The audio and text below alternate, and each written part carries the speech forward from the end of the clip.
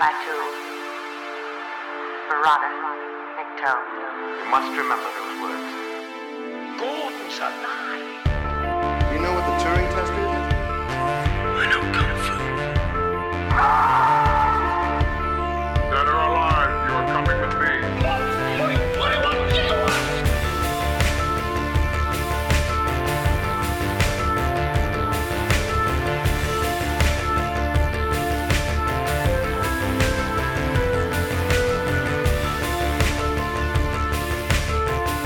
God, it's full of stars.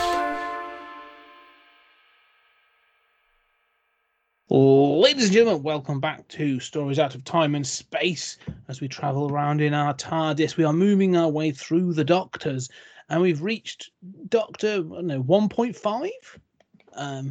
We're going to be talking about Peter Cushing and the movie Doctor from the 60s.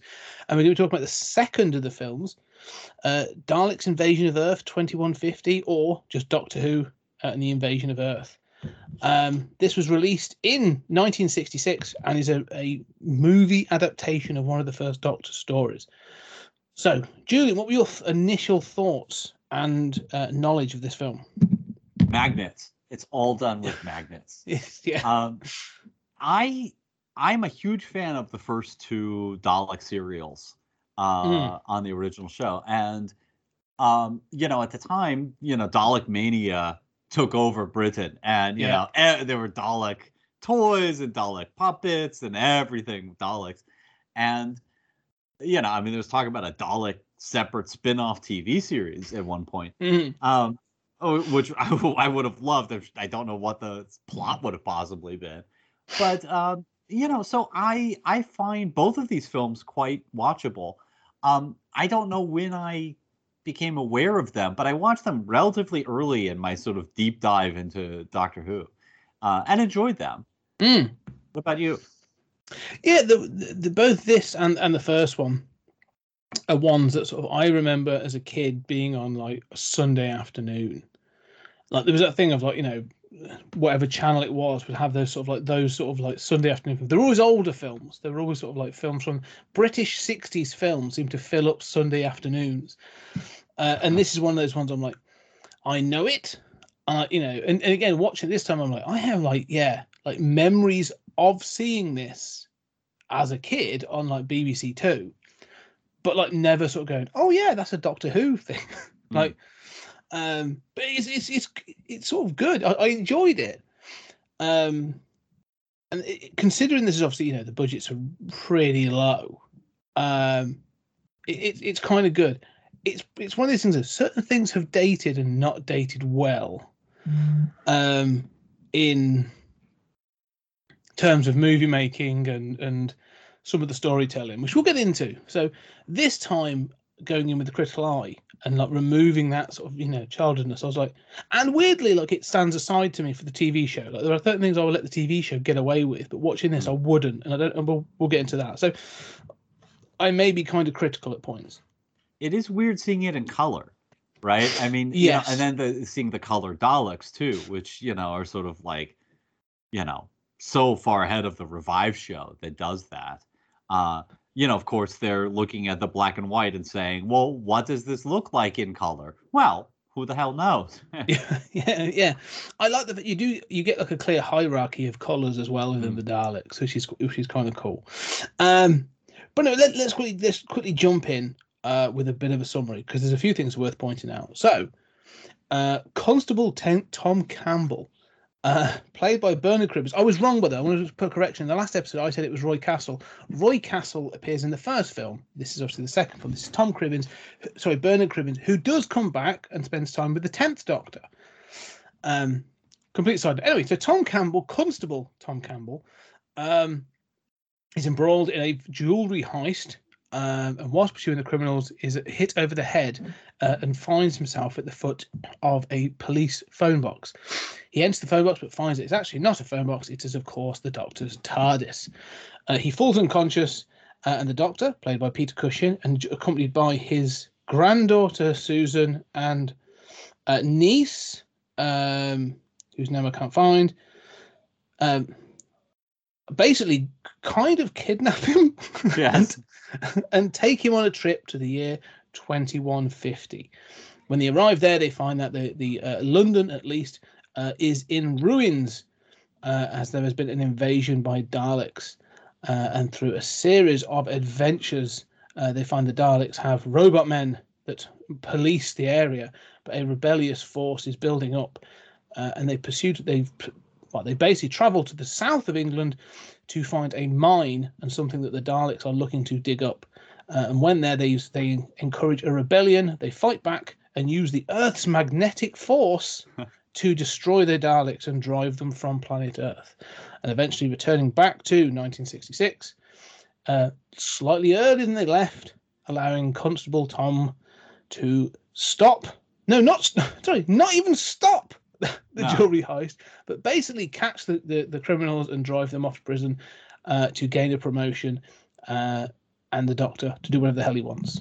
It's a kind of sort of simple plot, and I'm going to have questions about quite a few things in this, but let's start with the simple one. We've obviously talked about the first Doctor. Peter Cushing being the Doctor.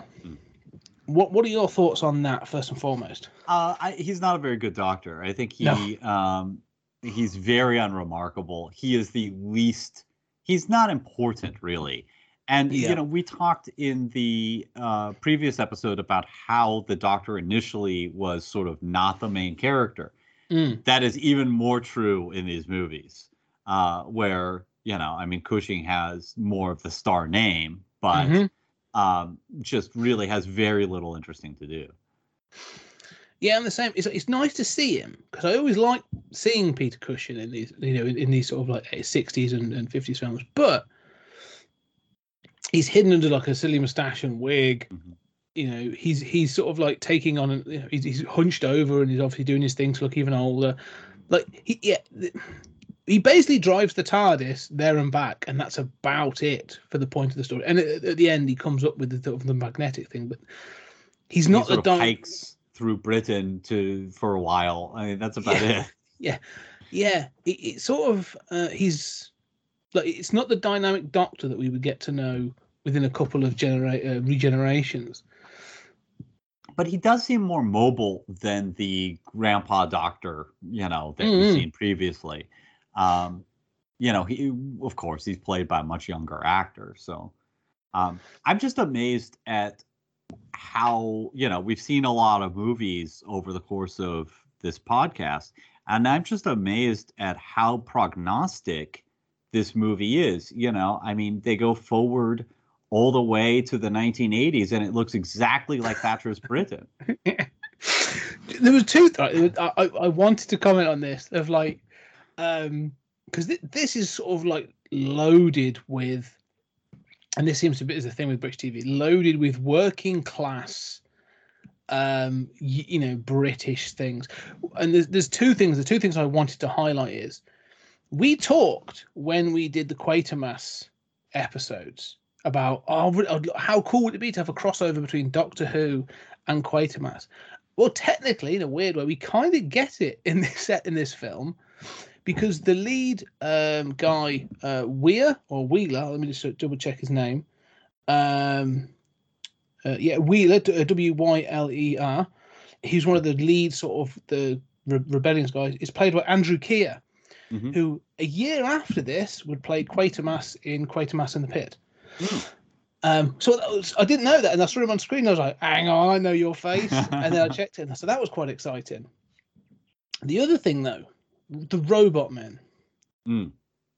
Now, 10 years after this film comes out, a certain law enforcement comic character hits the screen with a red and black helmet with a reflective visor and a black shiny sort of suit. It has other accoutrement on it.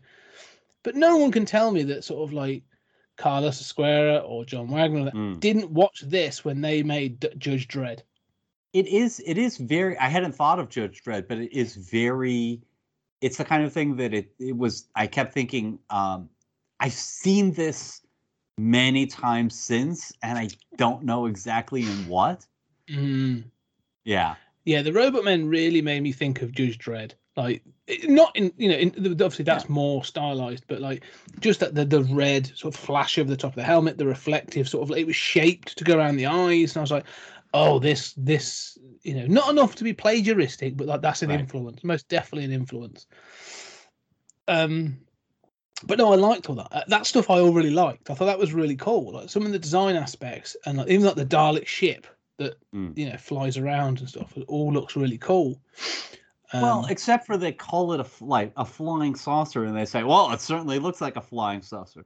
Well, it has a flying saucer as part of its design, but that's like saying the Enterprise is a flying saucer. Well, it has a saucer, but and there are a lot of things like that are very strange in this, including it's the stereotype of Doctor Who is that as soon as anybody enters the police box, they say, oh, it's big around the inside. And here, Tom Campbell is inside. He's kidnapped to 2050. And it's only as he comes out that it's like, it's as if he remembers to mention this. Yeah. You're right. One of the things I like is like, it's all ruined. Like how quickly he adapts to this thing of like, oh, it's in ruins. And he's like, oh, we've gone forward in time. Why they chose 2150? Like he's never explained. It's just like, we just go to 2150. Why? I don't know. Sounds like a nice round number. And so like when he comes out, it's in ruins. Yeah, like there's no sort of like shock and awe that like, sorry, we've travelled through time, and and like you say, it's bigger on the inside and all this other stuff. Like. And also, like, you appear to have brought your very young granddaughter. Susan in this is much younger than in the TV show. Yes. And so there are elements of this which there's subplots which will work in the show that do not work in this film. Yeah, and in fact, in the original version of this as a serial, she is old enough that she is paired off with a future guy from this ruined Earth, and she stays. This is the last Susan appearance. Yes, and it's quite remarkable. It's the first time that they write off a companion, and at the end, she basically just says like, "Grandfather," and he says, "Yes, I know. Like you're in love, and you want to." And it's like, why would you leave her in this ruined Earth that's clearly you're never going to visit again? Like, this is not a permanent fixture of Doctor Who continuity. Like, you left her in a future that's going to be erased. It's very bizarre. Talking about being erased, because we're going to get into details of this. This is the other massive problem I have with the end of this show, at the end of this film. Mm-hmm. So they find out that what can defeat the Daleks, and the Doctor makes a point of it, was under your feet all along. The Earth's magnetic core, blah, blah, blah, blah, blah. Okay? And they call this out that they have a time machine because they take Tom back to a few moments to before the jewelry heist appears. Now, I've got enough problems with that because he goes back into his own continuity and he's not there. Right. So, and also the TARDIS appears in the same place. So, but I think you're supposed to forget that. However, it shows that they can adjust when they go back in time. And they now have information that would help defeat the Daleks. Yes. So at no point does the Doctor say, when did they invade? Right. Oh, they invaded in 2146. Right, well, we're going to pop back to 2146 with this information about how and we're actually going to save the Earth and its vast population. I think this is something you're quite right, and I think this at the end of this is very strange, and I think it works so much better in the show because, in the show you just sort of accept, and it's stupid. I mean, one of the things that I hate about Doctor Who is the constant reasons not to use the TARDIS, right? Yeah. This is a fixed moment in time. You can't change. What are you talking about? You have a time machine. Go back 2 minutes and save somebody. But there's always an excuse. But you sort of accept it because that's the format, and you're going to have to live with that for like 8 episodes or whatever. But in an 80-minute movie, it's that then you don't see him, the other version of him. They make a point about coming back, or you don't, and it's very, very strange. And then on top of that, you've seen like the Earth ruined. And it's, look, Another weird thing about Doctor Who is how much Britain is the center of the focus. Certainly, it is strange that if you want to drool to the center of the Earth, you're gonna do it in the south of England, and that's just everybody knows. Not even well known for mines. Like, go to somewhere where they go to Wales or something where like they're well known for mines. Where they're like, well, they've already made it halfway down, might as well go the rest of the way. Like it makes no sense. Or fly to the Marianas Trench underwater. Yes. It's so bizarre. But okay, I'm willing to bracket that and forget that. But it's very strange. Like, it does reference that the rest of the planet the Daleks have pelted the rest of the planet with meteorites. And it's clear that this ruined human civilization is not limited to Britain. Mm-hmm. Given that, you have seen a global apocalypse. To reduce that to a policeman gets a promotion for stopping bank robbers is so weird and insulting.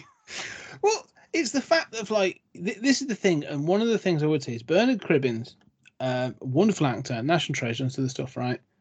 He was known for comedy. He's a sitcom actor. Like he's done dramatic stuff later in life, but he was known for comedy predominantly. Like he'd been in a couple of I think the Carry On films. He'd done sort of sitcoms, and you see it in this film. Yeah. Like every chance they're like, we're gonna do a bit of comedy, and it just sort of feels like if this policeman walked up to me in 1966, I think I would laugh in his face as well. Like he has no authority, he has no sort of presence in this way. And one of the things I didn't have a chance to watch the original series. I have seen it in the past, but like the Tom that's in that, is he any better? Like does he come across in a similar way, or is he? Is it still leaning towards that comedy? Because I was thinking back to us when we watched the Aztecs, and you had the character, the male, and he was a geography teacher or some stuff, and he was like, "Oh, I'm going to go out and battle like Aztec warriors," and I'm thinking like this copper wouldn't have survived long in Aztec culture. Right. Yeah, I don't remember. At that time, I don't even remember if he's a part of the original serial, because at that time I was struggling with this, because at that time. There was that guy from. Is that Tom? Is he's named Tom? I think so. I will check. Let me just go check. But yeah, it just felt like sort of like a weird sort of tone thing. So Roy Castle plays Ian. It was Ian was the name of the character in the first one. Yeah, he was the teacher. He was introduced in the first episode, and so he's just a part of the show. Here, I think Tom is original to this. So Tom may be an original element from... Yeah. Probably as a vehicle for... Yeah, like what's the word I'm looking for? Like you say, sort of a viewer's sort of point of view sort of character. Well, and to give Cribbins a sort of role that fit him, I guess. Possibly, they say, but it's the fact that, like I say, it does keep leaning into the comedy, and it just doesn't work repeatedly. I'm trying to look if there's anything. Like I can't see. Maybe I'm not going to Google it about sort of companions, but yeah, it's just bizarre. It's just a weird one where it's sort of like they keep trying for things. Like he's willing to chase people down. And stuff like they hear some noise and he chases them down and stuff, and then he falls through a door. But it's almost like a whoops, sort of like they play it for comedy repeatedly, and I'm just like it jars with the tone. Like it feels like he should be a bit more of a man of action kind of figure, to sort of integrate with the sort of the rebels from the future. Right, and he's just played for comic relief, and those scenes don't really work. I understand that like. Comedy has changed, and sort of physical comedy is not a surprise today. But watching him sort of like imitate one of the Robomen, and eating food and stuff, it's like, don't they notice he's not one of them? Both Ian and Barbara were essentially replaced by Tom Campbell, and Louise, who are new to the Cushing movies. So Right. yeah, Okay. So it was a new. Okay, it was a new setup because they wanted to have a new entry point characters. Fair enough. That makes sense. It just feels jarring in that sense because there's several. Because one of the things I like about some of these parts of this film is it does sometimes go for like dramatic impact. Yeah. You know, you do get that thing of when you meet the future rebels. I'm like, oh, they're the story I want to follow. Like all those characters are good. Like the Wyler, like I said, the sort of the Andrew Keir, the guy in the wheelchair, the younger guy with the knife, like all those characters. I'm like, oh, it's their story. Like that's the crew I want to see. That's who I'm interested in following. Well, and there's a strange shift in tone in this, isn't there? Because the Tom stuff is comedy, and you'll have him stuck on the Dalek ship doing a comedy routine, and then you'll cut to like harsh realities of like not having enough food and the guy in the wheelchair, dying to try to take out a few Daleks, and it's like, oh, this is effing dark, Yeah.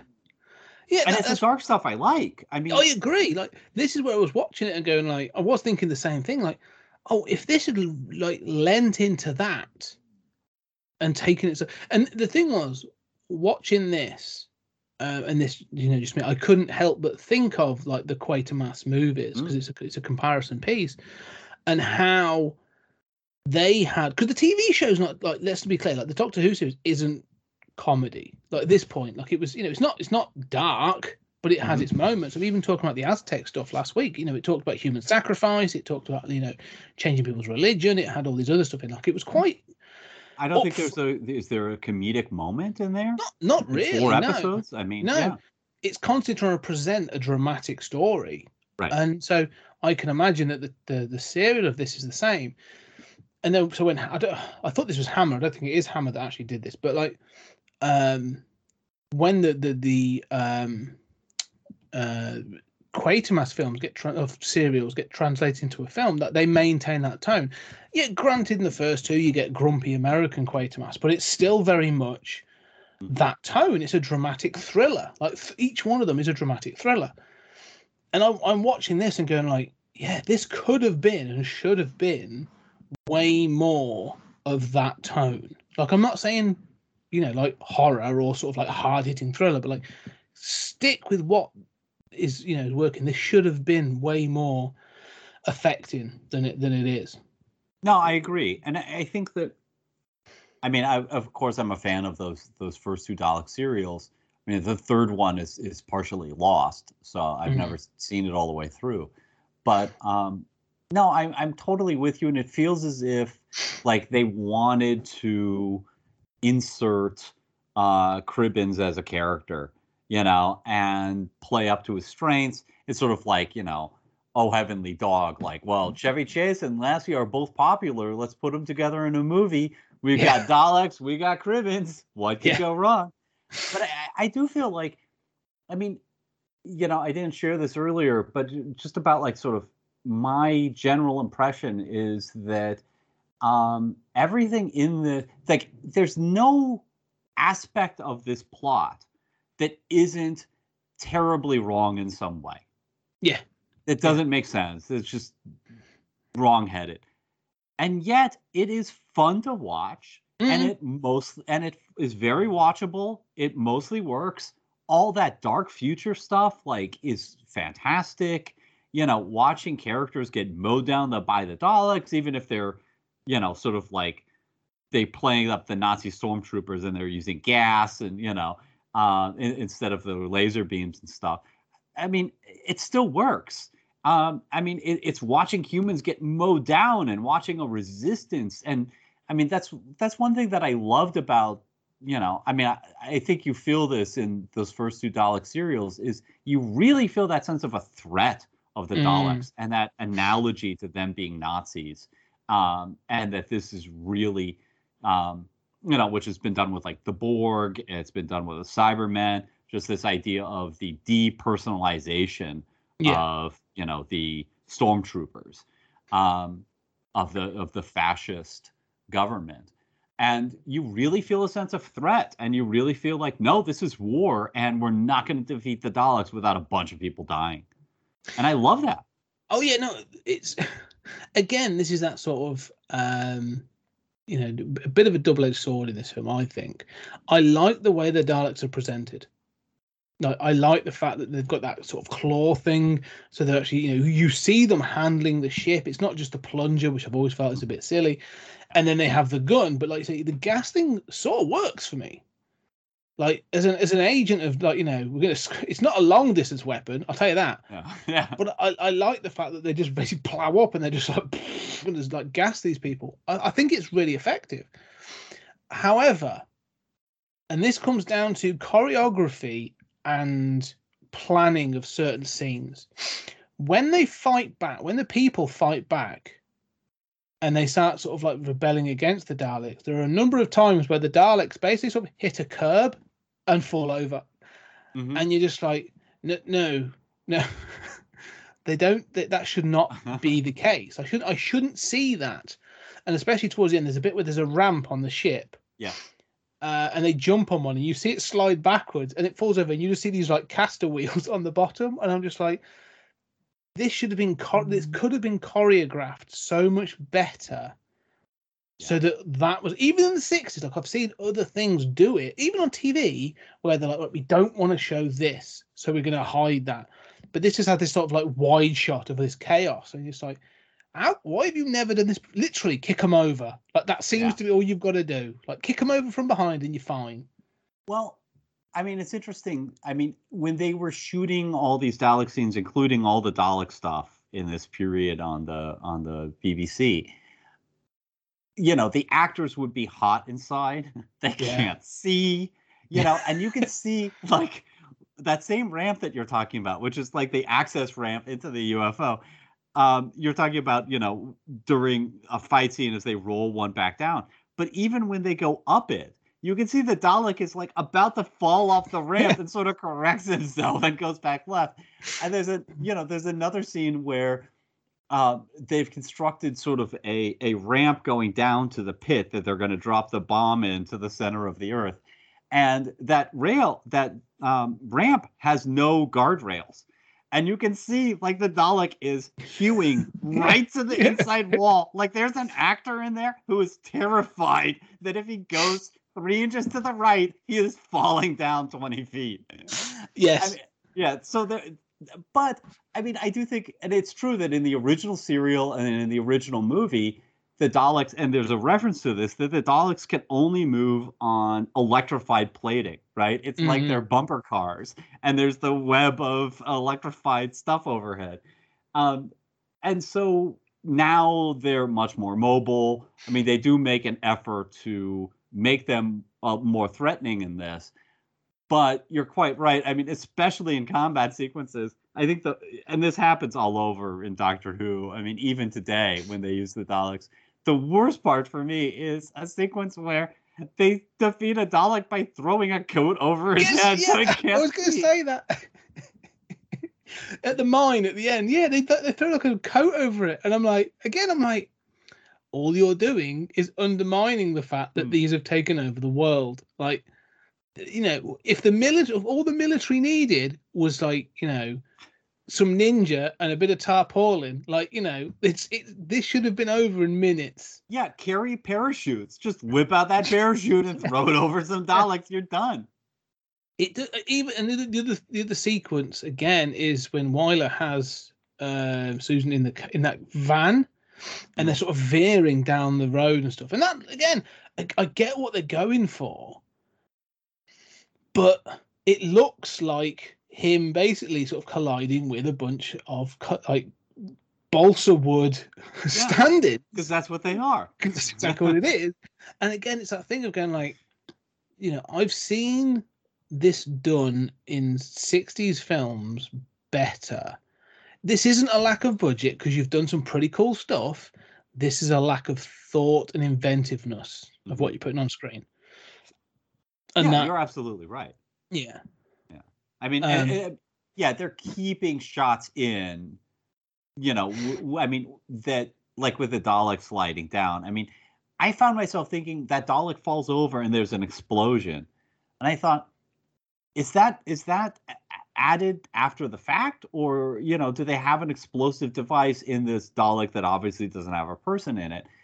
And if you can afford that explosion, I mean, does that mean that you just did one take? And if the Dalek falls over and you see the wheels and then the explosion happens? I'm convinced. That's exactly what I'm convinced of. That ambush scene is the first and only take they had. Because if you watch the background, there's a load of other stuff going on where you're like, if this had multiple takes, they'd be like, right, no, sorry, guys in the corner, can you not do what you're doing? Can you try this instead?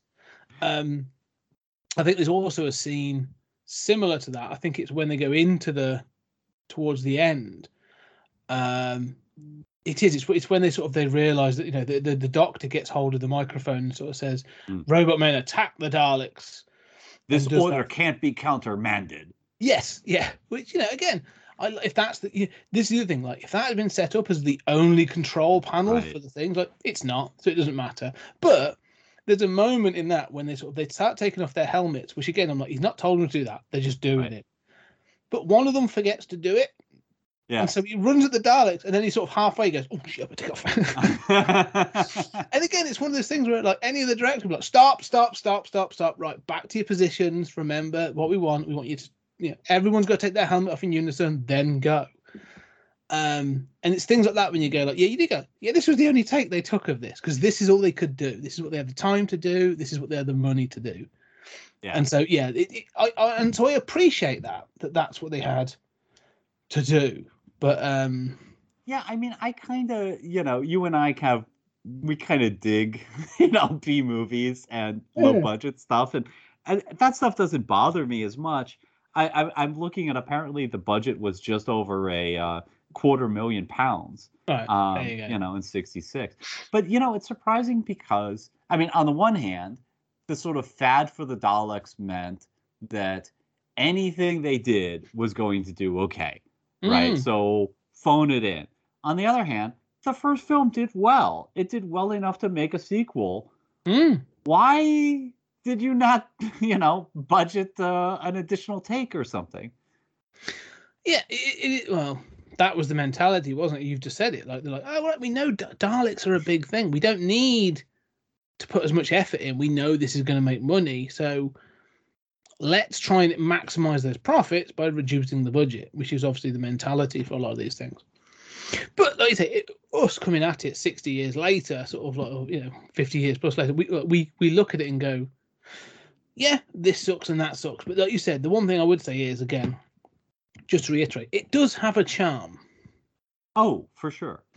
Yeah, I mean, and again, everything is wrong. Everything is daft. Oh, yeah. I mean, I was just thinking of like one of the most preposterous things is you have a mine of human slaves. I mean, like, okay, I'm willing to accept the sort of like Robo-Men, okay, whatever. They're reprogramming humans and making them slaves. At least they look kind of cool. I'm looking at the poster. It looks, it features the Robo-Man. It's nice. But, they have a tool shed that, I mean, every time that people are sneaking around, you sort of like have a guy in a Dalek suit going by, coincidentally not looking in his direction. And it is just like there's a tool. I mean, you can murder a Dalek, you can murder a Robo-Man, and just slide him under a tarp, and nobody will ever notice. And, and then there's a tool shed that you could just hide in. And I'm thinking like, this is not exactly a Nazi concentration camp. These Daleks are not known for their organization. Well, this is where, cause I can't, I don't really know the serial. I'm assuming there's that bit in it. But you can sort of, one of the things that I found curious is about, because again, like, my thinking would be, we're going to adapt this into a movie. We need to restrict the locales. All right, so we need a mine, or we need something. Okay, well, like you said, let's not have it in a mine. Why does the mine have to be in the South Coast? Or we could just actually say, well, the mine is in, this part of London. Like, it doesn't need to be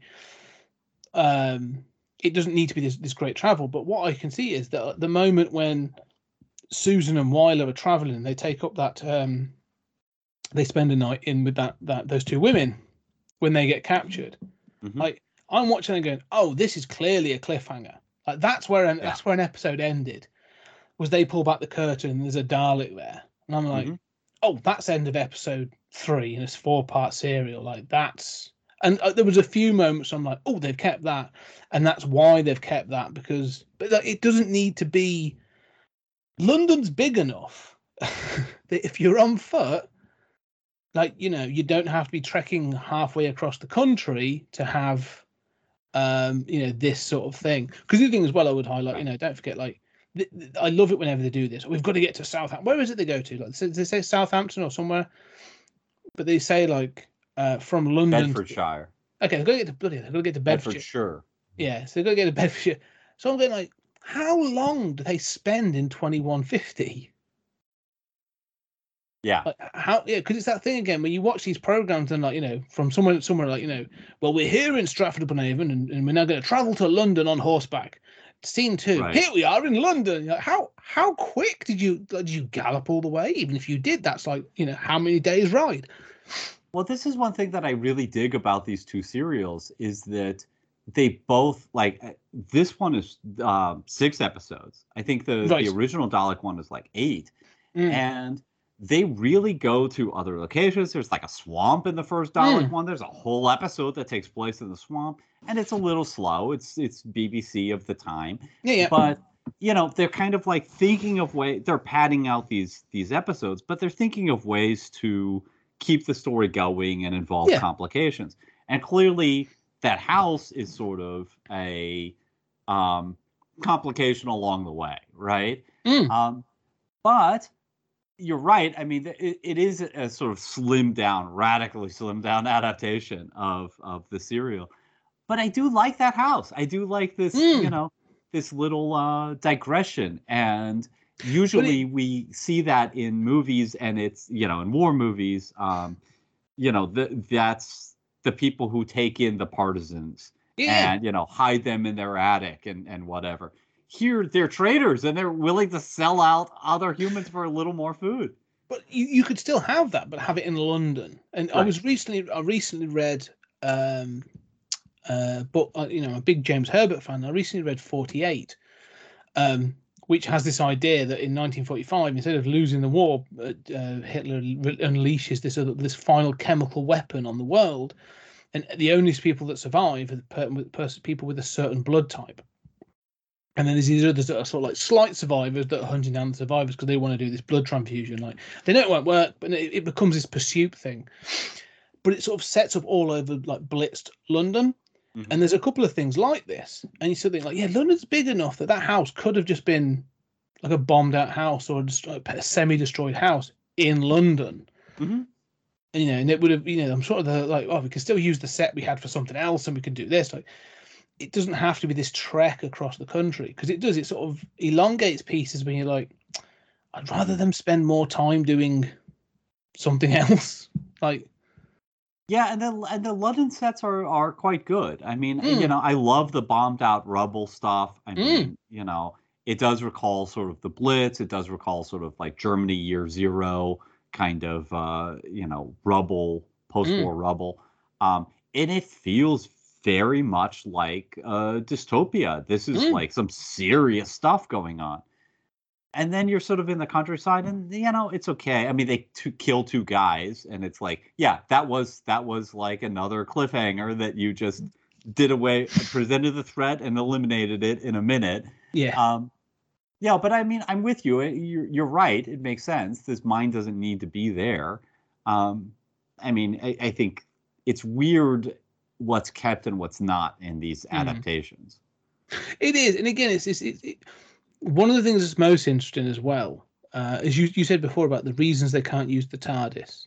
And again, they present a reason as to why they can't use the TARDIS in this, which becomes a complete moot point within about 10 minutes. Because what happens is they're sort of like, you can't move around at daytime. And you go, okay, so the rebels come and get them. And they can't shift this girder and this rubble that sits in front of it. But then they go into the rebel base and they're like, I've got 30 guys here.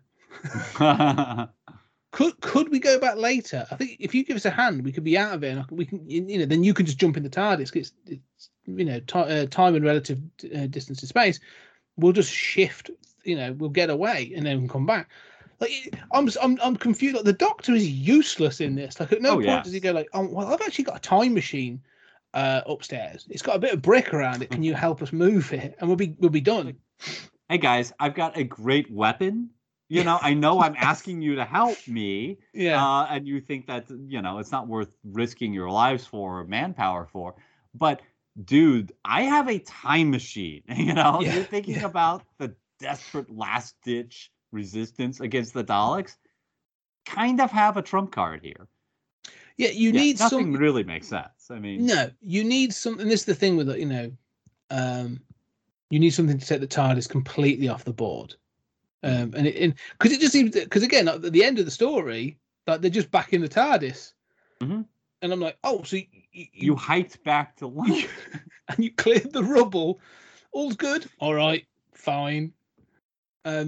Tom's had his uniform. Tom's had his uniform ironed.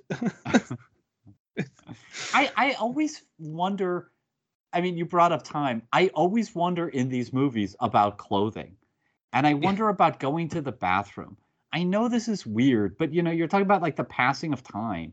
And I always think, like, you know, in movies where two people get stranded together and they've, you know, it's like, yeah, they're wandering off to shit just off camera, you know. How does that go down? Certainly that's a bonding experience. When you're hiding from the government, you know, figuring out how to do this. What do you use for toilet paper? You know, you're figuring this stuff out.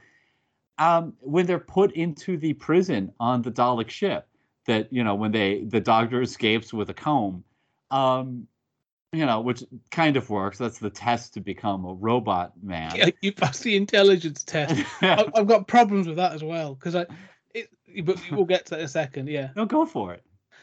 The Doctor's the one that's like, I'll pop the comb under. It breaks the connectivity points and all that other stuff. I'm like, okay, you know, that's an interesting point. You know, using a non-magnetic point, fine. They then break out, and the Daleks go, well, all three of you have passed the intelligence test. Right.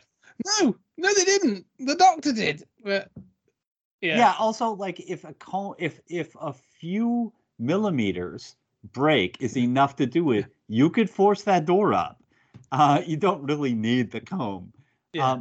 But they're thrown in there, and I'm thinking, like, okay, you're still wearing the same clothes you arrived in. What's going to happen in this little prison the size of a closet when one of you has to go to the bathroom? You know? I don't know. Well, no, you're right, though, because it is this thing of, like, they trek across the country. They all end up at the mine, and they've all got this stuff. And again, like, and more important, like, because you've got Tom and not Susan, the other one, the niece, Louise, yeah. Like, they've just met, and he'll be like, "Well, I can pee in a bush," and she's like, "Well, I've got more problems." I'm like, "All right, I'm not sure how this works." Like, you know, this is, yeah, and it is. I agree with what you're saying. It's that sort of, whenever you spend time with, characters like this, it becomes more obvious. And the more modern the show is, the more problematic it becomes. Because, like, say Game of Thrones, you sort of go, yeah, you live in a sort of a crap hole anyway. Like, you live in this sort of, like, you know, faux medieval world. Like, I'm pretty sure you're used to this sort of idea. You know, yeah, you're going to, like, say, have a crap in a bush and you're fine. Like, no one cares. You stink anyway. Move on. But, like, yeah, with this, like, you know, there's people that be like, yeah, no, we're used to sort of just, like, using facilities. Like, how do I manage that? It's the whole thing with, like, 24. Like, when you are following someone, like, you know, for 24 hours, at no point does Jack Bauer go, look, I know this briefing is really important, but I'm busting for a piss. Like, I've really got to go. Like, so yeah, it does. These things do sort of become obvious when you sort of go, how long have you been here? Like, how does this work? Yeah, well, I mean, it's you who pointed out that time and sort of how much time has elapsed. And yeah, I mean, it's one of the many artificialities of this. And it's strange because all the stuff that I like is the sort of hard-bitten, I mean, basically, Earth has been conquered. Yeah. right? I mean, the Daleks have already conquered the Earth. I mean, this could be called Invasion Earth, but the invasion's already happened, and the Daleks have already won by the time you arrive. I mean, I think that's such a fantastic idea for a Doctor Who story. And when you've got, I mean, adding a little bit of sort of, like even the Resistance base in London, they were a little too cavalier about like triggering the light and walking. They just look a little too relaxed. There's, it's a very prim and proper base. It's clean. Everything's in its place. It's like, file those things over here. It's a very civilized form of resistance that they're fighting. Yes. And I think if they had gone more hardcore, I mean, we don't need to see, Peter Cushing taking a shit. But, if it had gone a little more dirty, a little more grim, it could have really accentuated that idea of not only a bombed out London, but the Daleks having invaded and won. Yeah. It's over. That's what I mean. Like, you have this resistance force, and they all seem rather chipper about it. Well, they're British, right? Yeah, I understand that. Yes, that's very true. Stiff upper lip. But one of the things I find interesting is you get the guy in the wheelchair who's clearly like this. He's the determined one. Like, he's like, no, we are not going to get me. I'm going to do this. Like, I've got the bombs and I've got this, I've got that. Like, straight away, I sort of know he's going to be the one that sort of sacrifices himself for the cause or whatever, which is fine. I like that because you get that character. But in that case, then I was hoping there would be that counter, the sort of, the Bill Paxton of Aliens, like, it's all over, man, it's all over. Like, I wanted that counter, like someone. How is this not broken more people when they're like, no, like, I'm going to give myself up to become a robot man. They get food, shelter, and they're eating pellets. They're eating like M&Ms that are nutritional pellets. But yeah, I mean, we don't know what it's like to be a Robo Man, right? Yeah, and that's the thing. So, like, why is there no one that sort of like, I think of things like the Matrix, where Cypher gives himself back. He's like, I know this stake isn't real, but I want to. Ignorance is bliss, and I was hoping there would be that character. And I don't know if there's one in the serial that's like, I'm done. Like, yeah, they've won. Like, there is no fight anymore. I'm giving myself up.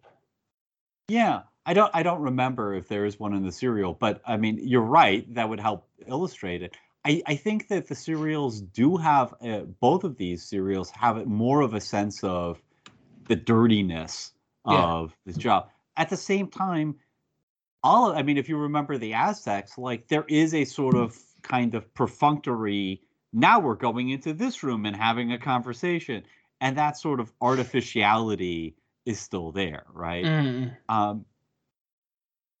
But as an American, I joke, but I do kind of watch this and think, right, that's that sort of like nationalistic representation of like, right, stiff upper lip, keep calm, can carry on. The Daleks have already won. Now we're a resistance fighter.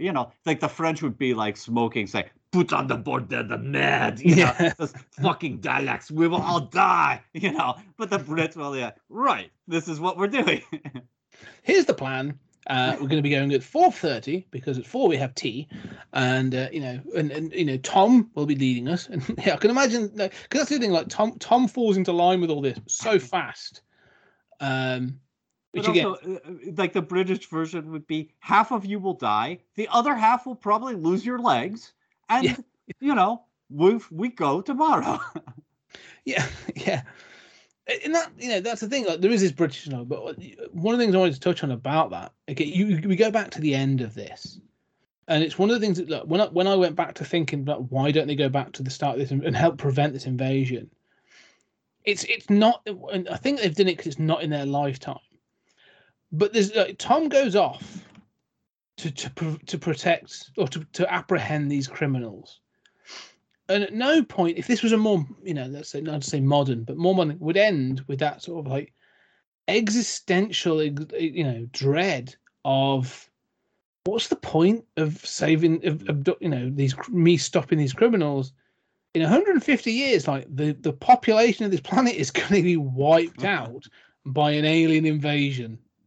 Like, Right. what? Like at no point he just goes, "I'm getting a promotion." Well, I mean, and the other thing is the way he drives away with that smile on his face. I was very confused that, I mean, I was very confused by that. He punches the bank robber. I mean, well, it's not even a bank, right? It's a Jewelry burglary. shop, or yeah. So, I mean, he lets the burglary occur. Then he punches a guy through a window. And I'm thinking, like, okay, so I guess they have the jewels on them. So, and at this point in time, they're going to believe the cop, right? There's no questions asked. And then he drives away. And it's like, I guess he doesn't say, I'm driving to the police station.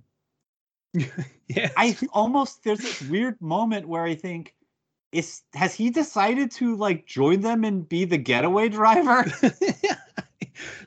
Basically, this experience has driven him like manic, and he's like, "I've just clubbed these 3 men to death, and I'm going to go live off the spoils on these jewels. Screw it!" It's like, fuck it, the world's coming to an end anyway. It's one of those weird things because he actually talks about being a promotion. I think he's supposed to insinuate he's taken him to the police station. However, I can't get past the fact I'm like, but you've just left a shop burning. Yeah. Like, that's true. You've literally just left the scene of the crime. Like, and you're not nobody's inside, but I mean, you're not checking for anybody in the building for damage. Like, there could be more jewels. Like, there's a person that turns up when it goes wrong the first time and he gets hit. There's a citizen that has more concern who says, "Let's put out the fire and things." I'm like, he's a better constable than Tom Ever is. Well, I mean, I think you make an excellent point. I mean, I love that he doesn't. He's not anguishing of like, I've learned something. He's so focused on his promotion and so giddy with joy about it. I think what we've established is policeman Tom Campbell is just a raving psychotic. That's the key to this. Yeah, no emotion about anything in this film. He just rolls through all of this, and then he's like, "Yeah, I got a promotion, which means more money." Like, yeah. And then in a weird way, people. Yeah. But isn't that just as myopic as the 2 women living alone, right? Like, I mean, one of the things that I like most about this is in that darkness. I mean, you're right that there's no resistant fighter who says, "What's the point of this? We've already lost." But you do have the 2 women, and then you also have this guy who's, essentially a profiteer who's selling extra food, and he gets his comeuppance. He's killed by the Daleks, but he betrays humanity, and so you have at least 3 characters. You don't have kindly strangers who don't betray them along the way. Everybody betrays them. So there's this very cynical depiction of humanity at the same time that there's this very prim and proper resistance movement. I mean, it's very confused with what it has to say about the human race. But then to end with like this myopic, who cares about all of that? I got a promotion. All's well that ends well. Yeah. And he waves to the doctor, like, and the doctor, and thumbs up. Good on you. That I was stunned at all of that. But you make a good point about the 2 women in the house, and then the profiteer. I forgot about the profiteer. One of the things I take, because again, there's a great moment when it's the doctor and one of the rebel guys, and he's making he's cooking a drink of tea or coffee or whatever, and he saw that smells good. And he's sort of help yourself, and as he leans in, he kicks it off the fire, which I'm like, well, you're just a prick, like you're just mean. But I was hoping, like, again, like, this is the thing of like, I find that all the rebels, like the resistance, if you will, seem to be representative of like London working class. They're all supposed to be in this thing of like, they are your regular Joes that make up the resistance. And I was so hoping that like when I meet this guy, because you say the guy, he's almost like the Spiv. So within World War II, there were these guys called Spivs that they were sort of the black marketeers. So if you ever get a chance to watch a sitcom from the 70s and I suppose the 60s and 70s called Dad's Army, which is about the home front. So, these were people that were too old or too young or whatever to join the actual army. They became the home front. And there's a character in that called Walker, who's a spiv, and it's basically sort of like he makes up an excuse as to why he can't join the army, but he's always got like, I've got extra rations. What are you looking for? Silk stockings? Oh, I can get you silk stockings. Mm-hmm. And there's supposed to be that character. So this guy feels like he would have. That's what this character is tapping into. This black marketeer, this profiteer, as you say. But I was so hoping that they'd be making some class statement by having him be upper middle class or upper class. Like, this is the guy that sort of like still goes around in a suit or something like, but I was hoping for something like that. Nope, it doesn't seem to go. And I'm like, oh, this is a really good opportunity. What's it going to be? Oh, he's just a dick. And so there are these like these mirrors to World War II culture and society. And again, you think about university, you talk about sort of those two women, and I'm sure there were those ones that gave people up, across Europe to the Nazis in occupied France and stuff like, yes, we've got Jews hiding in our attic, or yes, we've got parachuted in troopers hiding in our basement or whatever. There were these things I was thinking of, but I don't think that's what was being thought of by the writer or director. Yeah, I mean, I wanna keep interrogating this. I mean, especially this class issue and the World War II parallel, because you're right that it's there, right? I mean, the echo of the Blitz, this character of the Spiv, the profiteer, which I'm not familiar with that term. We have a version over here, but it's different because we weren't the home front, but you see it in like Clue, right? Yes. But one of my favorite movies. But so there is this sort of like parallel to World War II, but it's not really pushed, right? It's not direct. And in Europe, I mean, certainly in France, if anything, like in occupied Europe, if anything, you would expect the Londoners, the city folk who are living with the Nazis, to be the ones to give people up. In the countryside, yeah, there are Nazi officers there, but there's like 10 to a town or something. There's lots of stuff going on that they're constantly struggling to control. It's a much more tenuous administration. Yeah. I find that it's very strange to me that these two women, I mean, first of all, women, matronly, you don't expect them to be traitors. But also, why are they not Robomen? You have Robomen miners. You can't have Robomen seamstresses? Yeah. Why do you need like this country shack to like mend clothes?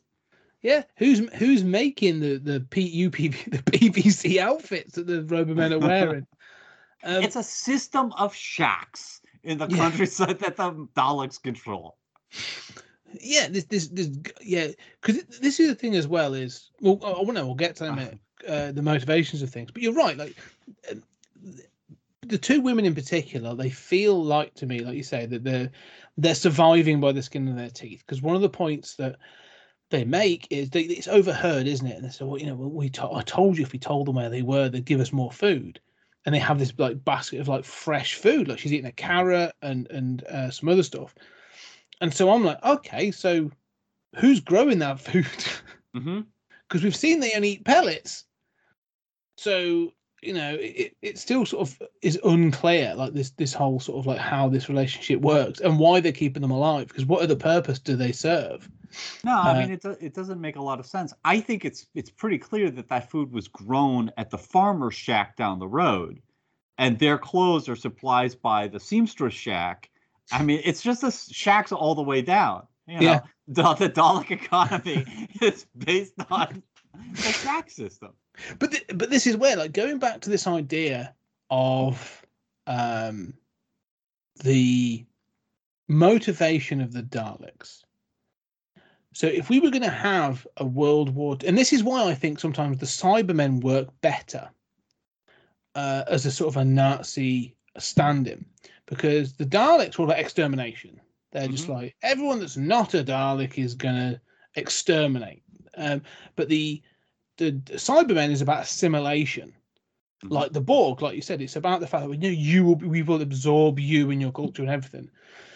But there's no sort of clear motivation for what the Daleks actually want in this film. They've like invaded Earth, and then I'm like, they seem to be doing something with the Earth's core, but I'm like, I don't know what the end goal is. I'll tell you what the end goal is. Okay, They say it.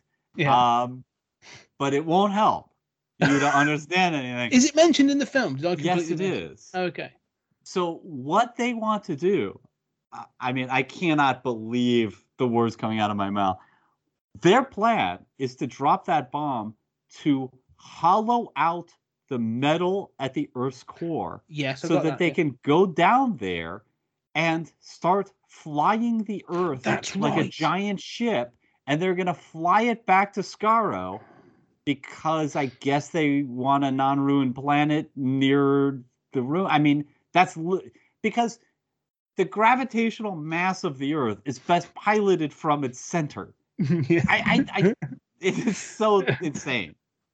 I remember this now because I'm now picturing the bomb that is hanging there, and again, this is where I'm sort of looking at that big bomb, and I'm like, all right, I've seen pictures of Big Boy and Batman and Little Boy, yeah, and I'm like, I've seen pictures of these nuclear bombs that were dropped in Japan, and I'm seeing parallels here, and I'm going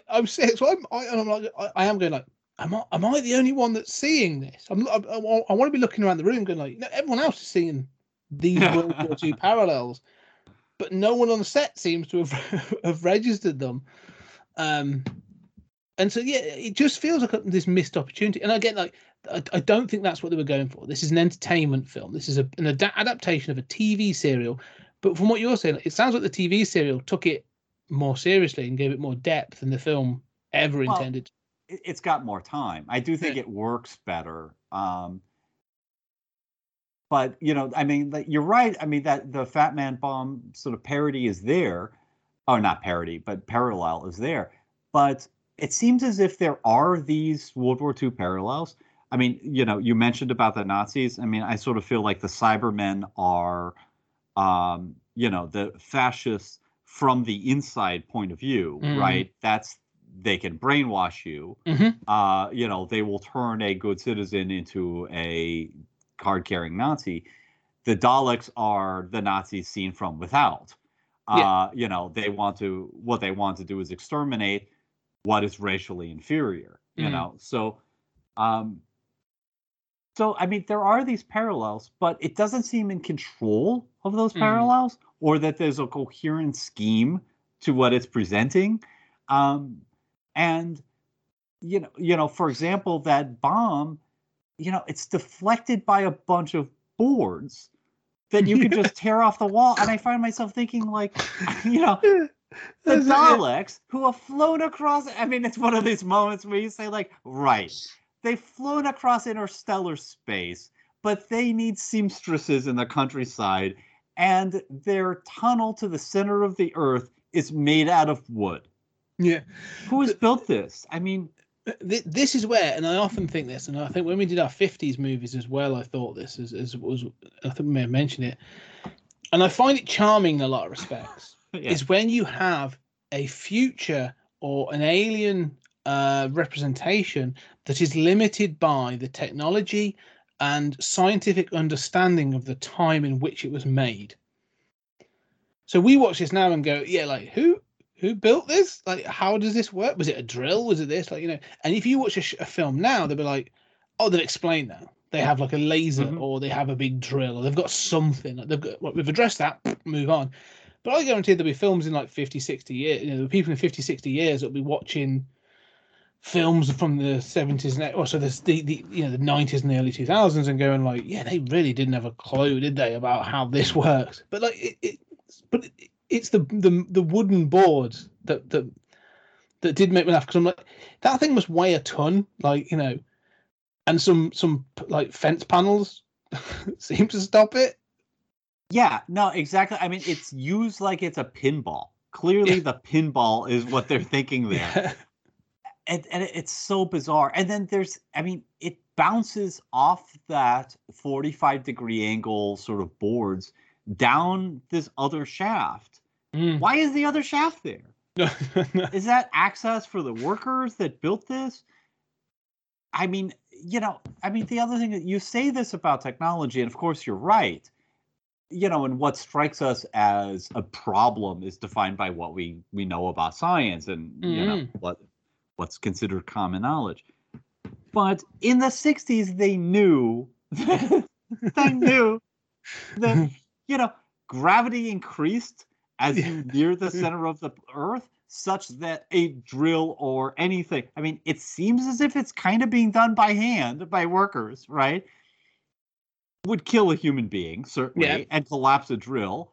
Also that probably the center of the Earth was molten, was not solid, hardened metal. And that the magnetic fields of the Earth, I mean, it seems as if you deflect the pinball down the shaft, you hit the magnetic bumper in the pinball game, and the Earth's magnetic fields go crazy. The Earth's magnetic fields are tied to that giant molten mass of magnified metal, right? I mean, that's the theory. That's not a problem here. Nope. It's or the fact that in many respects, like I say, the rotation of the Earth and the fact that the atmosphere that is then pulled to the Earth that allows us to believe is also held in place a lot of the times by that rotation and the magnetic fields. Yeah, you want to mess with them? Like, none of that exists. We no longer become a sustainable planet. We become a rock that the Daleks are driving through space, cackling away. Like, it makes no sense. And don't forget, the magnetic field has a localized effect. Like, it causes Daleks. I mean, it is cool, like, seeing Daleks, some of them kind of crumple against the wall and, that's quite cool. Yeah, and some of them are pulled through a wall, and then another falls down the shaft. But then you think, well, why is it crumpling one, and somebody else who's closer to the bomb is just pulled down the shaft? And why is it only affecting this area? Like you said, you fucked with the magnetic field. Probably not a good idea. No. Well, the thing is, you've said, like, it's affecting Daleks. Like, why are they made of? They are from Skaro. So, are they made from a mineral that's magnetic? Apparently so. What about all the men that are wearing sort of steel belt buckles, and they've got the flying saucer? Yeah. Why not any of that? Yeah. No. Yeah. I mean, not to mention, I mean, humans and, this is affecting the brain at all. Yeah. No, that's not important. You hit the magnetic bumper and that gives you a win. Yeah. It is but having said this, I mean, all of this is a problem. But, it's like you cannot think about a scene and not point out some terrible, terrible, terrible problem with it. Yeah. And yet it's fun to watch, right? It is. Like, it's fun. I'm trying to find an example. Like, I was actually thinking about this the other day. There are films that, like, I was thinking about, like, if I was to do like a top 100, and I was like, there's a difference between my top 100 favorite films and then, like, the top 100 films of all time. I recognize there's a difference. Favorite versus best, right? Yeah, like my favorite movies are just like the best films of all time, and it sort of applies to this. Where you're like, oh yeah, this is not a good film, right? Like you say, the plot barely makes sense. The acting is uneven at times. The special effects aren't great. The ending makes no sense. It brings up all kinds of issues. However, it has a charm throughout, and an energy that just seems to carry it to make it work enough that I'm like, yeah, I enjoyed that. Yeah. No, I feel the same way. And how many times have we, discussed movies in which there's something like the Daleks, or there's something like Cybermen, or some alien threat, and we wind up saying this should be funner than it is, right? Like, you've got aliens that look like insects. That should be fun, yet it just falls flat. Here, you've got Daleks and you've got a devastated Earth. This is great pulpy stuff, yeah. And it works, and it's fun. That fun comes through, And you're right about charm, but I think even more than just a sort of whimsical charm. I mean, even just as a side, even the soundtrack doesn't work. You get battles, and I'm thinking this sounds like the music from at the same time the Batman TV series. Like it's a little goofy, and maybe that's due to Cribbins and the play. But I mean, like even that is off. But somehow I still love seeing those Daleks mowing down people, and there's so much that like. You know what I'm saying? That if you have this alien, you have this threat, you have a devastated Earth, that should be fun and work, and somehow it just does here. Yeah, it does. I mean, pulpy is when you say pulpy is exactly right. Like this is pulp entertainment. Like they're plugging into some of the most basic ideas. That idea of the resistance and sort of like taking on the oppressor. Like it's all fine. It's all sort of like it all sort of works in that respect. And I think that's part of it, that it just on a basic entertainment note, it works. It's fine. It's when you start to dig at it a little bit, it starts to fall apart. And again, I think you really have to dig. I mean, we're not going to the center, No, but I think that's sort of the problem I have with it. That the moment it finishes is not even when it finishes, like the moment as you said, like the moment a scene ends, I'm like, hang on, like that. Yeah. Like a great example is the one where Wyler and Susan are escaping in that van. Mm-hmm. Like there's moments in that are cool. Like there's a bit where the front window shatters, so he gets a brick and smashes it out, and I'm like, okay. And then it's sort of you have him sort of swerving as it's getting through the Daleks and stuff, and because they're now shooting gas, I'm like, great, they haven't got lasers, so he's just got to avoid them. And overall, like watching it, and he hits them, a few of them, I'm like, oh, that's pretty cool. That's a good idea. And then you sort of think back and you go, yeah, but I clearly saw like shards of balsa wood, and I saw this, and I saw caster wheels, and I'm like, huh. And all of a sudden you're like, it doesn't quite work on sort of the moment you think about it. And so it's a bit, I'm trying to think of an analogy. It's like eating something that you know is going to taste good, because you're like, or you don't know, and you go, well, this bit of pie looks good. I bet, oh, that's sweet. And then going, but there's something else in there that I'm not sure I like. And you sort of, I get this sort of aftertaste where I'm like, this thing, like sort of, I watch it and go, well, that's quite good fun. And then you watch, and then I think about it for 2 seconds and go, but the production crew clearly didn't give a shit about anything that's going on. Yeah.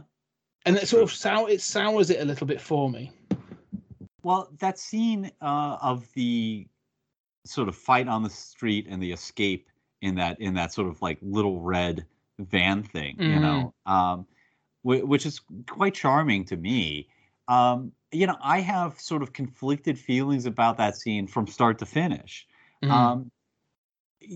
Including the guy in the wheelchair, coming out. They're in a garage, and he just rolls out into the street for no reason whatsoever, and sees Daleks coming and decides, I feel like dying today. Yeah. And rolls at them and throws grenades. and I watch that and I think, right away, why are you going into the street? Oh, look, there are Daleks coming. You made a terrible decision. I can't care about this because you did this for no reason. And then I think, oh, it was nice seeing those grenades go off, and you sort of see the wheel spinning, and I think, well, that's not very well done. I don't really see the trajectory of the building that's going to cause that collapse. But, in the sort of like Ed Wood, don't mind the details. I quite like that they did this. It's dark and interesting. And then they take off in the red car, and I think, this is crazy. You're using like the least macho vehicle possible, like you're, to do this. But it's cute in a sort of like, I'm an American watching a British movie kind of way. Like, we would never have done that at any point in our history. But it's so charming. I know the Daleks are on the street, and then it kind of gets good, and then it gets bad. I sort of feel like, so I don't have as much like just the aftertaste thing. I sort of feel like, yeah, all of this is this mixture of, oh, that's fun, that's embarrassing, that's fun, that's embarrassing. That's embarrassing. Yeah, I think that's the thing. It's that sort of swing, and I think the thing. I think generally, having not seen this in so long and having this sort of like, again, not like a huge nostalgic connection to it. Like I'm not going back and going like, oh, this is my childhood, like sort of thing. Nothing like that. But there was a thing of my expectation was like, oh, the Doctor, in the first one, like, at least the Doctor, he's not a dynamic character in the sense of he's running around. He's clearly he's an older guy. But at least he's doing things. Like he's sat there going like, well, I've invented the wheel and I've done this and I've done, he was an intricate part of or at least one of the threads of that Aztec story. In this, I was like, oh, I'm looking forward to seeing what this Doctor's like. Completely ineffectual. And I think that disappointment sort of hit me as well, where I was like, oh, the Cushing Doctor could be cool.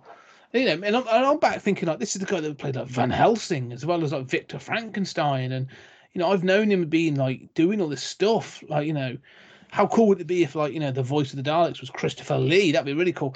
Like, yeah. And then you get there and you're like, oh, he is literally just playing an old man. Like he's playing it like, the Nutty Professor kind of thing. Yeah, I mean, although even flatter than that. Yeah. I mean, what strikes me is this is Peter Cushing. He should jump. He should pop, right? Somehow Hartnell has more of a force of personality. Like even in those like the garden scenes in the Aztecs, I have a sense of his character. I sort of want to watch that character. Cushing just disappears into every scene he's in. And that's the real problem. Is like that feels like why they bring in Tom. Mm-hmm. They've brought in this character to be this thing of going like, right, well, we've got a new character and he's going to be the sort of like the Action Jackson kind of character. He's going to do all the stuff. And then you bring in a comedy actor and you're just like, well, no, where's the you needed that role. And like you said, to pop and have that personality. And, even his costuming and, again, you look at the Hartnell, the Doctor. Yes, he's not wearing a long scarf or a silly hat or anything like that, but like he has a very definitive outfit. And even like the Peter Cushing one is literally just wearing a brown suit. Mm-hmm. Like it's very dowdy, and they've really lent into like this sort of like grandfatherly figure. And you sort of there's part of me going like, this is the person that's invented this time machine that involves not just the traveling through time, but is able to sort of to warp the dimensions of an object to have something that's larger on the inside than it is on the outside. Like what? Like where's the zaniness? Where's the sort of like because this is obviously before the Gallifreyan stuff had come in at this point. Like they didn't have that yet. And before the zany kind of comedy stuff. Yeah, but like you'd have at least have something, like you say, some force of personality. And he's just almost absent throughout every scene. He's just there. Yeah, it's like they've tried to make him as mundane and not unique as possible. Yeah. In a weird way. Which is a really bizarre choice. And that when you get to like bizarre choices seems to be the sort of the pull of the day for this. Whether like like you said, like every choice they make is just bizarre. You mentioned that he has created the TARDIS, and so we should say that in this version the Doctor is just a guy, right? Mm-hmm. Who's created the TARDIS, and that's not incommensurate with what we get on the show at this point, but clearly on the show he's an alien. We just don't know anything about him yet. But here he's just a scientist who's introduced in the first movie as having created this. And that comes down to other bits and pieces, like where we're going, oh, that's great. In the show there's new bits of information. I think because it's a serial, you pick up things as you go. With this, I'm never, because it's a single film, there's no continuation. So I'm like, that character's never going to be anything other than than what he is. And so I'm often like, throughout the film, I'm just like, oh, this is what they're presenting. Like, this is your only opportunity to do this. This is what you're giving me. So I feel that flatness more than like, if you had a TV series and you're like, okay, in this series, or for these 4 episodes, the Doctor will take a step back and the companion will be a bit more of a protagonist. Fine, because that works in a TV show. In a film, it's called Doctor Who. You want him to be at the forefront, like and that's sort of the concern or the issue I had. Now, in fairness, this isn't called Doctor Who. No. The first film is Doctor Who and the Daleks. This one is just Daleks Invasion Earth 2150. Doctor Who ain't important anymore. This is Daleks. This is the Dalek movie. Yes, I agree, and that becomes quite evident. That, like, I need to go back and watch that first one because I didn't get a chance to watch the first one. And I think I do. I want to go back and watch that first one to make that comparison to go, oh, they made an active decision to shift the attention around on the Doctor. But yeah, I don't know. It just comes to that point where I'm like, it happens. This film sort of happens, and at the end of it, I go, it's all right. But there's so little for me to grasp onto, which I was disappointed at. Where I was like, oh, I'm looking forward to sort of getting into this thing of this movie version. It leads me to a final question, but I don't know. What were your sort of thoughts? Any sort of final thoughts in that respect, really? Well, I don't know what to say about that, except to say that, and this is true of the serials too, that I remember the plot. Like I mentioned, like the swamp, I sort of remember Skaro. I dig Skaro, I dig, that plot better. I think for this, in both the serial, I remember a little more of the serial, but both the serial and this movie version, I remember the sort of bombed out London, and I remember like the Daleks having won. I don't remember anything about the mine. I don't remember anything about, that resistance room. I just remember, the Daleks having taken over and that sort of like bombed out, ruined environment that they're moving about in and skulking about in. I did want to say that, and so as you say, like as we finish this movie, I sort of finish the movie and I say, right, well, what am I going to take away from that? I'm going to take away Daleks Invasion Earth 2150. They conquered Earth, and you have presented that. But I wanted to say that, in terms of them sort of like not caring or not really thinking things through, the one quote that I've got to cite is, it's in that sequence as they've arrived at 2150 and they think, oh yeah, we should explain how it's bigger on the inside. And the Doctor says, just as time is regarded as the 4th dimension, space is the 5th dimension. And I just think, oh my God, it's the 3 dimensions of space that makes time. The 4th dimension. You're the scientist who made this. That was a real. I'm glad you mentioned that because I forgot. But that was a real stumper when he said that, because I thought the same. I'm like, no, like I thought exactly. I was like, no, like length, breadth, depth. They're the 3 dimensions that make up space. Like, yeah. It's like, do you think the first 3 dimensions are like air, water, and earth or something? Yeah. Like what?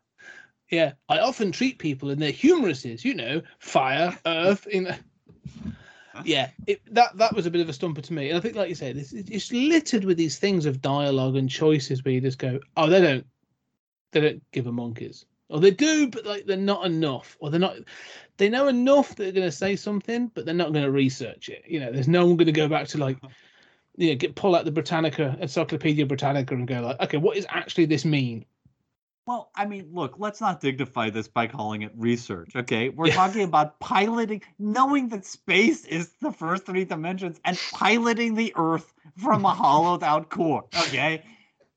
There's silly. No research needed. No, the whole purpose of that is silly, because again, you're like, well, why Earth? Like, we've got other actual. If you've actually got other planets in our solar system. You can have Mars. Like, we're not doing anything with it. Have it. there's a bit of that going on that I'm like, this feels ridiculous. But one of the final questions I want to get to, and it jumped to mind whilst I was watching this, because I then thought about, and we're not going to do it, but it keeps crossing my mind, is the 1990s TV movie that introduced Paul McGann as the sort of like the reboot Doctor, when they tried to introduce it as an American show. American Doctor. Yeah. But one of the things to think about, and I was curious, is could you ever do a full-blown Doctor Who movie?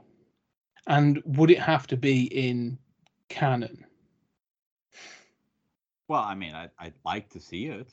It's been talked about over the years.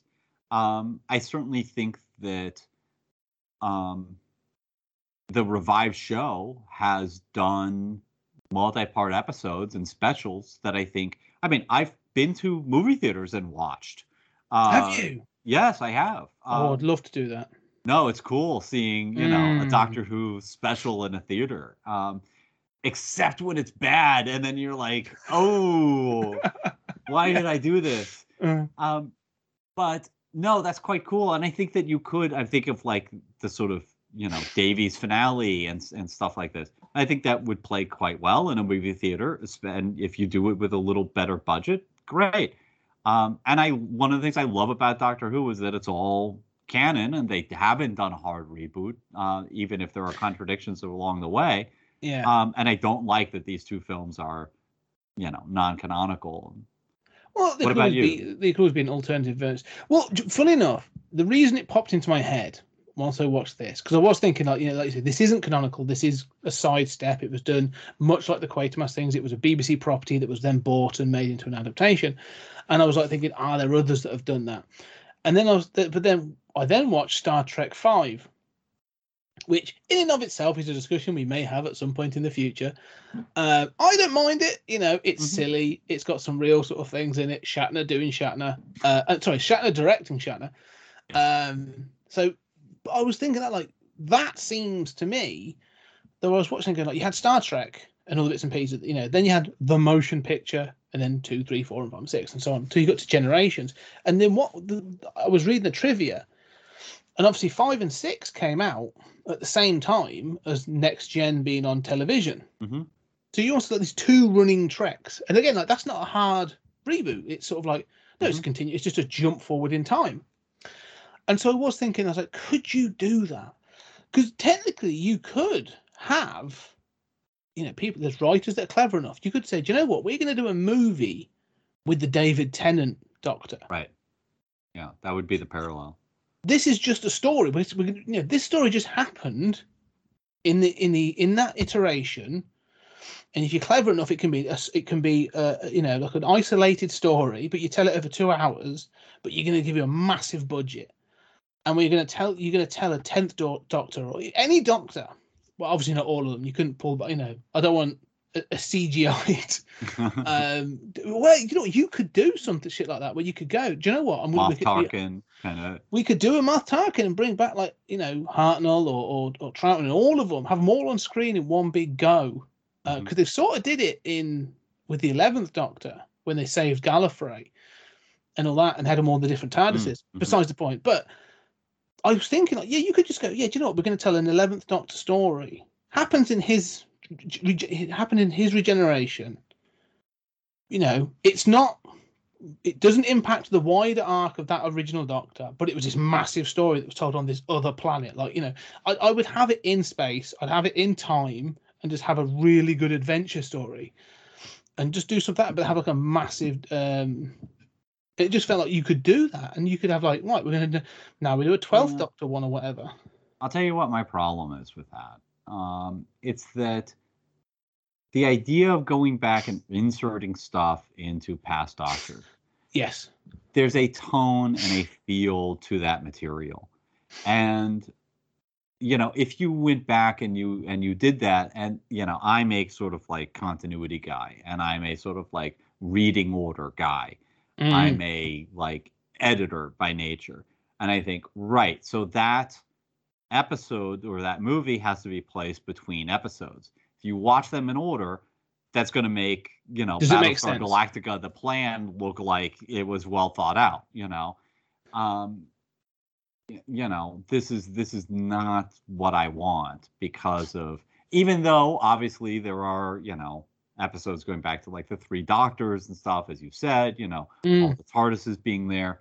That somehow feels okay. Like, Yeah. but it doesn't feel okay to me to go back and do that. But I think you could do it with the current Doctor. I mean, I think there's nothing wrong with a flabbergasting big episode. One of the things I thought about, again, because I did think about that, and because I then thought, and this is another question, is like going back to, this is a side piece. Before it became a franchise, before it became a TV franchise, these films exist. And then, as you say, they've now got things like, there's the books, but more importantly than the books is the audio dramas. Mm-hmm. And I forget the name of the company that does them. Big Finish. Big Finish, thank you. And they've done all kinds of things that are in, and I will put in canon, but like exist outside of the TV universe. So if you want to understand sort of like, I don't know, the more of the Ninth Doctor before he met Rose, or you want to know this and that, like, yeah, you can go and have those stories exist. Like, they've done that. Eccleston came back and did one, or Tennant did a bunch, or Matt Smith did a bunch. You've got those in place. And so could you do this? But you can ignore those in a way you probably couldn't ignore a film. Mm-hmm. So I think you're right, but it's literally coming up to the 60th anniversary very soon, next year, 2023. Is it 63? Am I right? 62 or 63? Yeah, 63, because it 63, was yeah. right around Kennedy's death that premiered. Yeah, you're blaming Doctor Who. Okay. That's a conspiracy theory I've not heard yet. But yeah, you could have that as like the 60th anniversary. Like, yeah, we're going to go big budget. Like, we're going to do, because one of the things that's been suggested is, and I think the BBC may even do this, is that have a big blowout and then have a break again for a couple of years. Let it stew for a bit. I don't know. We'll see. But I would love that with Davies coming back, have a new Doctor, and then just have like a big budget international released film. I think you would be crazy, almost crazy not to, because what you're doing is, if it's well done and you give it a load of money, it could introduce new fans. It would take you back to classic Doctors. It would introduce you to the new Who, everything. It just feels like a bit of a no-brainer. But well, I mean, I'd like to see that for the anniversary, and it might be a good way of launching, the revived Davies thing. Yeah. On the other hand, I think that it's possible that what they need is to rebuild and go through a period of rebuilding. And Davies has talked about, and apparently the BBC is interested in sort of building a shared universe. Mm-hmm. Torchwood kind of ended on a cliffhanger. I'd love to see more of that. I enjoyed. I love Torchwood. I thought it was. I do too. It was good fun. That. Yeah, I mean, it's sort of hit or miss, but about half of it is damn good. Yeah. And I'd love to see more of that. I think that Davies can come up with. I mean, you could do a series long thing with the Doctor's daughter, which was never followed up on. Except in audio stuff. But I mean, you could do all of that, and then you could build back up, and maybe for the 65th anniversary or something, do the crossover, like big coming movie out version. thing. Yeah. It'd be interesting. I think it's something worth thinking about. It just because the other thing that I just remembered, the BBC don't have full ownership of Doctor Who. The BBC have full distribution, and I think something else to do with merchandising. However, Bad Wolf is the name of the production company, and Bad Wolf was bought up by someone in the last 12 months. They were bought by Sony. Oh, really? Yes. And that's a very interesting sort of thing. So Sony technically owns. You could have Spider-Man appearing in Doctor Who. Just saying. But Sony, they are looking for their. They keep saying they're looking for. They're either out. They're either going to be out of the movie business, or they're looking for their big franchise. Besides Spider-Man.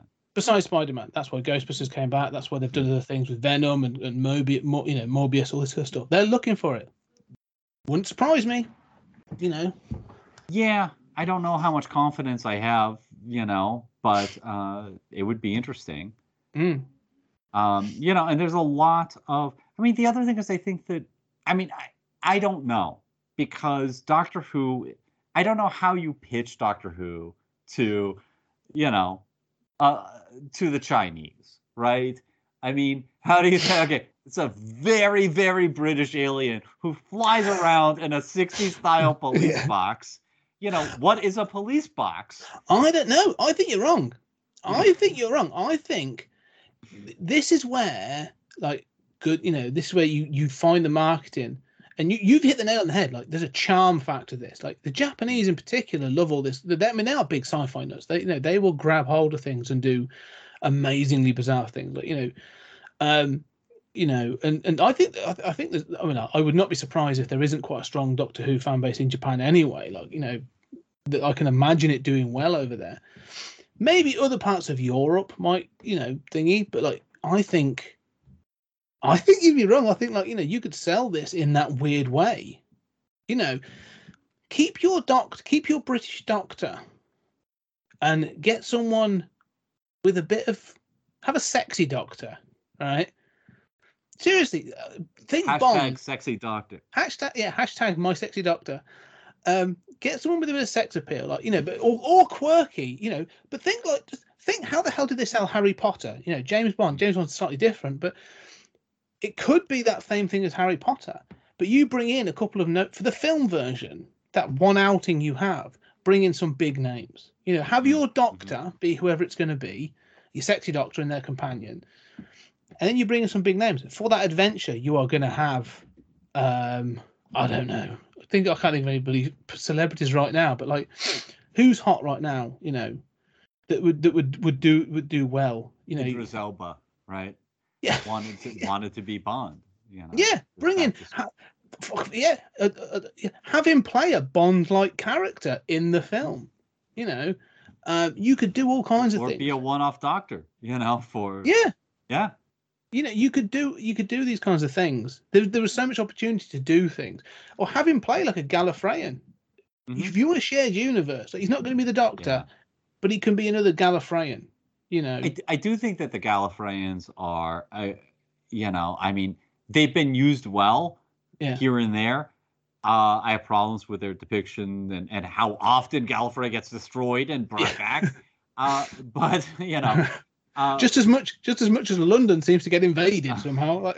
Yes, and all aliens really love destroying Big Ben, in Parliament. That's their number one target. Yeah, I mean, I do think that you could do a Gallifrey, like a more hard sci-fi Gallifreyan thing, and let the Doctor be a sort of quirky Guardians of the Galaxy-ish, yes, it's a police box, but it's Guardians. Yeah, I mean, I'm not saying do look at a James Gunn kind of thing, but Guardians of the Galaxy would be a really good, example of how that's how I'd sell it to the execs. Mm-hmm. Oh, it's going to be a British Guardians of the Galaxy. That's what we're going to do. Think Harry Potter, but in Guardians of the Galaxy, and they'll be like, "Oh, money." Yeah, see, no, that's the pitch. You should be a pitch guy, because that's the pitch. Right. Anyway, I think we've wrapped up. I wanted to talk about that because I thought this felt like an opportunity to talk about that sideways angle for Doctor Who before we go back into the TV shows. Well, and this movie is a glimpse of a different period in Doctor Who history where, where Doctor Who was still new. There was still one Doctor. And so if you're going to adapt it, you recast. There's nothing wrong with making him a human who's just a scientist and getting on with the story. And having that story feed this sort of fad for Daleks, Dalek mania, that, we forget now. I mean, I think that we think of Doctor Who as Doctor Who, but I mean, Doctor Who was Doctor Who, and the Daleks really, I mean, it was that serial that took off and made Doctor Who. Yeah. Wouldn't be surprised if, if you really wanted to hit that 60s zeitgeist, The Beatles riding Daleks through London, I think, would have been exactly what you wanted to see. Okay, yes, but you're right. This is the time, and I like the fact this has taken some of those sideways, because it's hard to do with the rest. But this felt like a good area to sort of explore that sideways universe for the Doctor. I want to skip the Beatles. Can we just go back to like the Dalek invasion, say 1997, and do the Spice Girls movie? And even better, yeah. They sing at such a pitch that the resonance destroys the Daleks. There you go. God. The end of like Mars Attacks, or like Attack of the Killer Tomatoes. Yeah. Yep. Perfect. There you go. I've saved the franchise. Right. Anyway, we are moving on with Doctors. We're going to move into this. We've now sort of done the first, generation, this first iteration of Doctor Who. Of course, sort of like Hartnell did suffer from because of his age and his lives, and they did replace him with Troughton. What's his first name? God damn it! I'm going to have to double check. No, that was later. That was Patrick Troughton. Right. He sort of joined in 65, so he'd actually already started, because this film came out in 66, so they actually already had the regeneration.